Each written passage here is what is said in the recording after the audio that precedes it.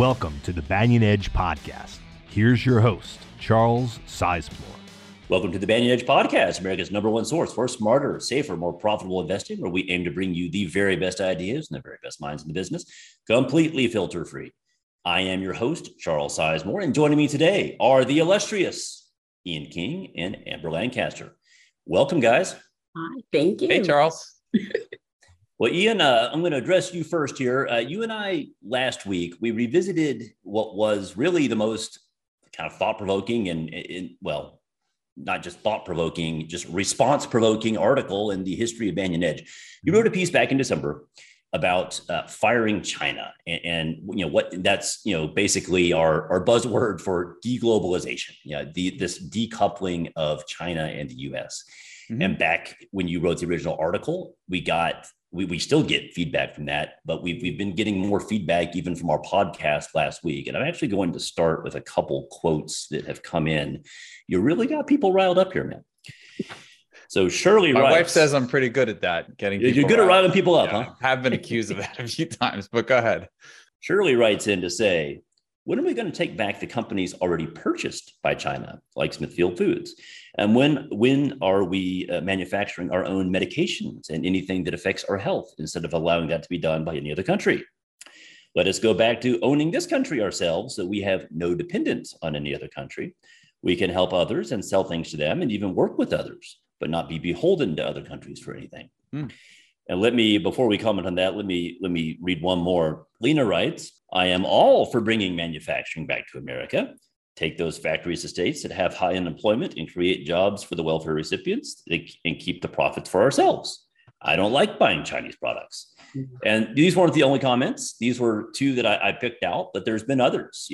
This is really something that people care about. So tell me why. Well, Amber is going to share some more data on the reshoring and onshoring in a little bit later in this webinar. But I want to focus first about, what are China's problems? Why are they saber rattling now? And I think it's important for our viewers to understand is that for most of my life and our adult lives, we thought of China as being this great growth engine of the world, right? They've got this huge base of population and people are moving from subsistence farming to factory workers and their wages are going up and they're spending more money and they're developing this huge middle class. I'm here to tell you right now that has peaked, completely peaked. And the reason why is because in 1980, China came up with this one-child policy, which basically said that if you have a son, you can have another child until you have a girl, then you have to stop, right? So if your first child is a girl, you can't have any more kids. And that lowered the birth rates in China. And why that is important is because the long range growth of an economy is based on whether or not you can replace the population. Okay, so in every economy, you're going to have a graying population. You need to replace those people with people in the workforce that can pay into the system and pay Social Security and other types of benefits for the retirees. China has completely missed that. And if you look at some of the their population's already shrinking. Like this is already happening. Like this is not like something, it's going to happen. It's already happening. Exactly. So they probably peaked at about 1.4 billion and they shrank in 2022. And by the end of the century, analysts are predicting that they'll be to 700, 800 million. So that's about half of where they are now. Now, what is even more important is that, think about this, Charles. If you were a family in China and you had a girl in the last 30 years and she's your only child, you're going to invest more in her education. So what that's led to is that women in the workforce in China are more educated than men. And it's leading to a mismatch in demographics where the women don't want to marry the men because, if you're like the third or fourth son of somebody, you haven't had as much money invested in your education. As in terms of, or if you're a one child, only female child that grew up with two parents investing in your education. And so you're seeing household formation numbers down at a time when China needs more marriages, people to have kids to grow the economy, to move into a lot of vacant spaces. Of course, you've probably seen issues with the property sector. And it's the point that they're starting to knock down buildings right now to keep real estate, to keep prices up. Yeah, because you have way too much supply for less demand. So that is like a huge factor in terms of like what China's problems are. And by the way, there's no good solution to that, because every person is both a producer and a consumer. You have a job, you produce things, and you also buy stuff. And so fewer people means fewer shoppers, fewer people swiping credit cards. And then it's not just fewer people, it's also the kind of the breakdown of the population. When your population is leaning older people don't buy as much as people in middle age or younger. So that's a big dearth of demand. I can attest to that, by the way. My garage is full of stuff that we bought for, our 2-year-old and upcoming child. But think about your parents, though. Your parents don't spend like you do, not now. I mean, they did when they were in their 40s, but not now. I mean, they're past that stage of their life. And then the point you made about Chinese women are very well educated now, and now they're now in this world where, first off, one of the biggest impediments to a high birth rate is the more educated mothers are, they get married later, they start families later. So even if they wanted to have a big family, it's like they're starting later, and so that reduces the potential size of a family. So there's no easy way to get out of that. So the end of the story is there are structural problems with China's economy, and it's led to a growth in nationalism, right? Because like when you have issues in your own economy, you want to blame everybody else, right? It's the Westerners who are taking advantage of us. And so that is why you see more saber rattling out of China, and why, for the last 5 or so years, we've had more protectionist policies against one another. It started with the Trump administration, continued over the Biden administration. Last but not least, this is leading to China trying to become the producer of high-end advanced chips, which primarily are made in Taiwan, as we covered in last week's webinar, and the U.S. stopping China from getting the type of equipment that's necessary to make these type of chips. So we're trying to cut China out from basically the entire AI race, and that is the basis of the new chip war, is that the U.S. wants to be able to control the means of production for the type of applications that are going to create the next wave of economic growth and also military strength. Because it's not just, it's great that we're going to have robots that are building things, but they're also going to be able to build weapons and be able to use these type of chips in supersonic high-powered missiles that we don't want China to get a hold of. Well, it would also be quite awkward if they were the ones building the components that we needed for the missiles. Like, hey, China, hold on, we need those component parts for the missiles we plan to aim at you later, right? So. Yeah, I mean, thankfully, most of those are built in Taiwan right now. So, but I mean, that's the problem, is everything is built in Taiwan. So with the CHIPS Act, we want to bring that type of production back home to the U.S. It's not going to happen in the next couple of years, but by the end of the decade, the U.S. will likely be the chips manufacturer, leading chip manufacturer of the world. Yeah, it's looking that way. That's like the government's behind it, private industry's behind it. One interesting point is, it's funny, this conversation for people that were paying attention, this has been going on for a while. You go back to, I guess it would have been about 2018 or so. That was when the U.S. really cracked down on Huawei. We basically outlawed Huawei from producing any 5G cell infrastructure in the U.S. because we thought that could be used as a backdoor for surveillance or for spying. We weren't comfortable with it.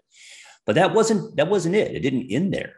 We actually started twisting arms of our allies to do the same. And it's funny. We're besties with the UK. Like, they're probably our closest ally in the world and have been since World War II. We flat out told them, guys, quit using Huawei or we're not going to share intel with you anymore. And lo and behold, I guess it was, I think earlier this year, actually, or maybe late last year, the UK actually finally agreed, yeah, we're going to phase out all Huawei. So, and that, it accelerated under the Trump administration, but it's actually continuing under the Biden administration. He's blacklisted several other companies. ZTE is now effectively, pushed out of our markets. So this is snowballing. It's been big for a while, and it just keeps getting bigger. Yeah, I mean, you don't want them setting up like the communication infrastructure that could potentially be spying on us in the U.S. or with our allies, right? So you can see they got their balloons. So maybe the balloons were their plan B, right? Yeah, I mean, so the balloons is just making this more of a hot button issue, which is creating more companies that want to get their supply chains out of China into other countries. You already saw Amber and I talked about this morning that Foxconn is looking to set up a plant and bring 100,000 jobs in India, right? Foxconn has been synonymous basically with Chinese iPhone production, and they want to move and build another plant in India.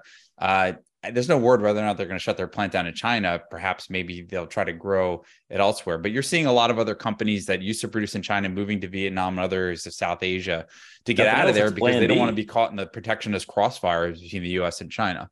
But this is a great opportunity for American companies that make chips in the U.S. And I think this is a trend that's just going to continue over this decade. Yeah, for sure. Now, Amber, you had some data on that, I believe. You mentioned that. I do. Actually, I was reading through Shirley and Lena's comments, and I just wanted to underpin what they were detailing in their comment. And it's something that actually touched on in yesterday's or Sunday's Banyan Edge article. So please check out this graphic. I want to show you this recent Deloitte survey. So this survey actually found that 62% of manufacturers, or nearly half of transport companies, have actually already started reshoring or nearshoring their production capacities here. And as a recap for anyone just hearing about reshoring, which we talk about often, Ian and I, reshoring is just the opposite of offshoring. It just means that companies are bringing production and manufacturing back home, back to the country in which the company was first established. So this data from Deloitte also showed that U.S. companies likely reshored nearly 350,000 jobs in 2022, up from 260,000 in 2021. And that transport and manufacturing executives who actually run companies that make around $500 million a year at least, actually anticipate, quote, I have a quote here, a significant share of Asia originating freight to move onshore or near shore to alleviate supply chain challenges and improve competitive positioning. That's what's happening right now. And per Deloitte data, this could actually decrease the share of Asia originating shipments to the US by, get this, by 20% by 2025 and by 40% by 2030. So this onshore, nearshore, whatever you want to call it, reshore. 7 years from now, you're talking about that dropping by that much in that little of time. It's not that much time. So this is something that it's in the process of happening, and companies are thinking in this paradigm shift type way. And it's actually forecast to happen during the time, Charles, when China's dominance in global trade is anticipated to decline, with its trade growth falling anywhere from 26% to 13% within the next 5 years. And I just wanted to also add, guys, if you're wondering what regions of the US can expect a reshoring manufacturing type boom or an employment boost, well, please look no further in the US than the Midwestern states, as well as Texas. And I have another graphic for you. This graphic shows manufacturing and transport leaders have high expectations of reshoring to both of these regions. So we could be looking at a very interesting renaissance in these two parts of the country going forward. That's interesting. Yeah, the Midwest, it's midpoint of the country. So you produce there, it's very easy to move the goods to either coast. Right. Texas has the benefit of also having a large coastline of its own. So that does make it kind of a nice hub. So you had one word in there that actually got my attention. I wanted competitiveness. This is not just like national security or whatnot, or protecting the supply chain. They're doing it because it's cheaper now. Like they can actually make these moves and have it not affect their earnings, or actually affect their earnings in a positive way. Think about how different that is than just not that long ago, when the move was just, we gotta shave off, we gotta shave off some margin here. We gotta boost our profits. We're just going to go to cheap labor. That dynamic does not exist now. It's gone in reverse. And I was going to say, Charles, I think you brought up too, is that there might be some short-term hit to margins, right? Because they're going to have a lot more CapEx spending, which is great. There are a whole host of companies that are going to be absorbing this CapEx spending, right? One large multinational spending is someone else's profit. Yeah. So as we're reshoring, there are companies here in the United States that you can invest in that are actually helping bringing back production to the United States. And again, this is another trend that is going to just continue this decade. It's already, the shift is already starting to happen. And once you go in that direction, we need an appropriate drum roll for this. Just, this is where we're going here. Mm-hmm. So we've really identified, there's this trend, this deglobalization. I mean, it started more with the government. The government was uncomfortable with the rise of China for defense reasons, but then you had the pandemic, you've had, intellectual property theft, et cetera. Now the private sector is also not comfortable with it. The private sector doesn't want to get caught in this new Cold War. Mm-hmm. And so now, I saw a stat, this was an article from Bloomberg from about 6 months ago that said mentions of the buzzwords reshoring, nearshoring, et cetera, were up 1,000% from just 2019 levels. Mm-hmm. So now that the private sector is pushing this even further, it's really snowballing. Drum roll. What do we do about it? This is every crisis brings with it an opportunity. And so. Yeah. And so we have a newsletter. I think this is what you're trying to get to, Extreme Fortunes, where we have a new report on the chip wars and basically the top 3 companies that we believe are going to profit from this huge trend, which also brings me back to the point. It's amazing. So a lot of this happened just because of COVID, right? So you have this virus, right, that probably leaked out of a lab somewhere in Wuhan, China. It was from a snake or a bat. Nobody really knows. It went to humans. And it basically realigned the entire globe supply chains because companies realized that they can't rely on these places of the world in times of, total shutdown. China has been on and off lockdown for the last 3 years. I think they're finally open. They're finally open, right? But they've been on and off. I mean, they could have another outbreak soon and they could, shut it down again. So I think the world is waking up to there's a better way to do things. And it's becoming self-fulfilling because remember I told you about how there's a national strain in China right now, blaming everybody else for their problems. If you continue to have layoffs in China in the production sector, it's just going to reinforce this nationalism there, which is going to add to more of the strife between China and the U.S., which in turn will bring more jobs back to the U.S. at even a faster rate, right? So, you have this CHIPS Act here in the United States, which is incentivizing chip production in the U.S., getting it out of countries because some of these chips are in the interest of national security, like we talked about, whether they're used in military applications or in artificial intelligence. This is the way the world's heading. Please check out our Extreme Fortunes report. I did a webinar and interview about this, and you can get the report by subscribing to Extreme Fortunes. So I will say we covered it all there. If it ever really gets rough, if this thing really does snowball and the saber rattling, it started, this Cold War turns into a hot war.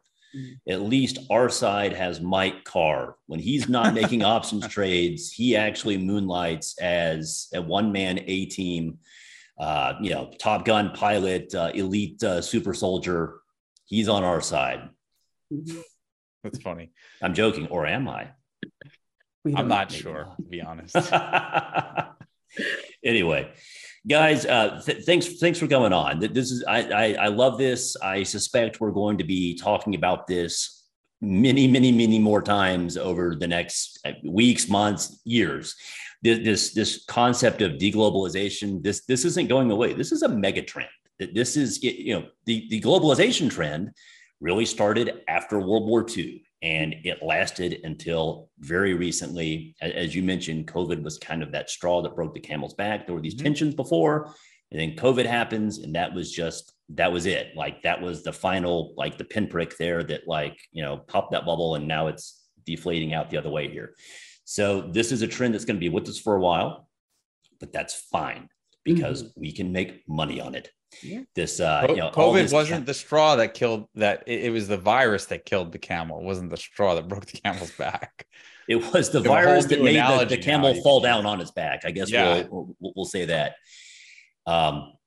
I don't know where to go from there. We're really mixing some metaphors, but anyway, this is it. Like, as you said, one company's expense, is another company's revenue, and all of that's coming back home. This is a mega trend, going to be with us for years. We plan to make a lot of money on it. So with that, we will wrap it up. Guys, thanks for joining me. Oh, you're welcome. Thanks for having us. Thanks for having us.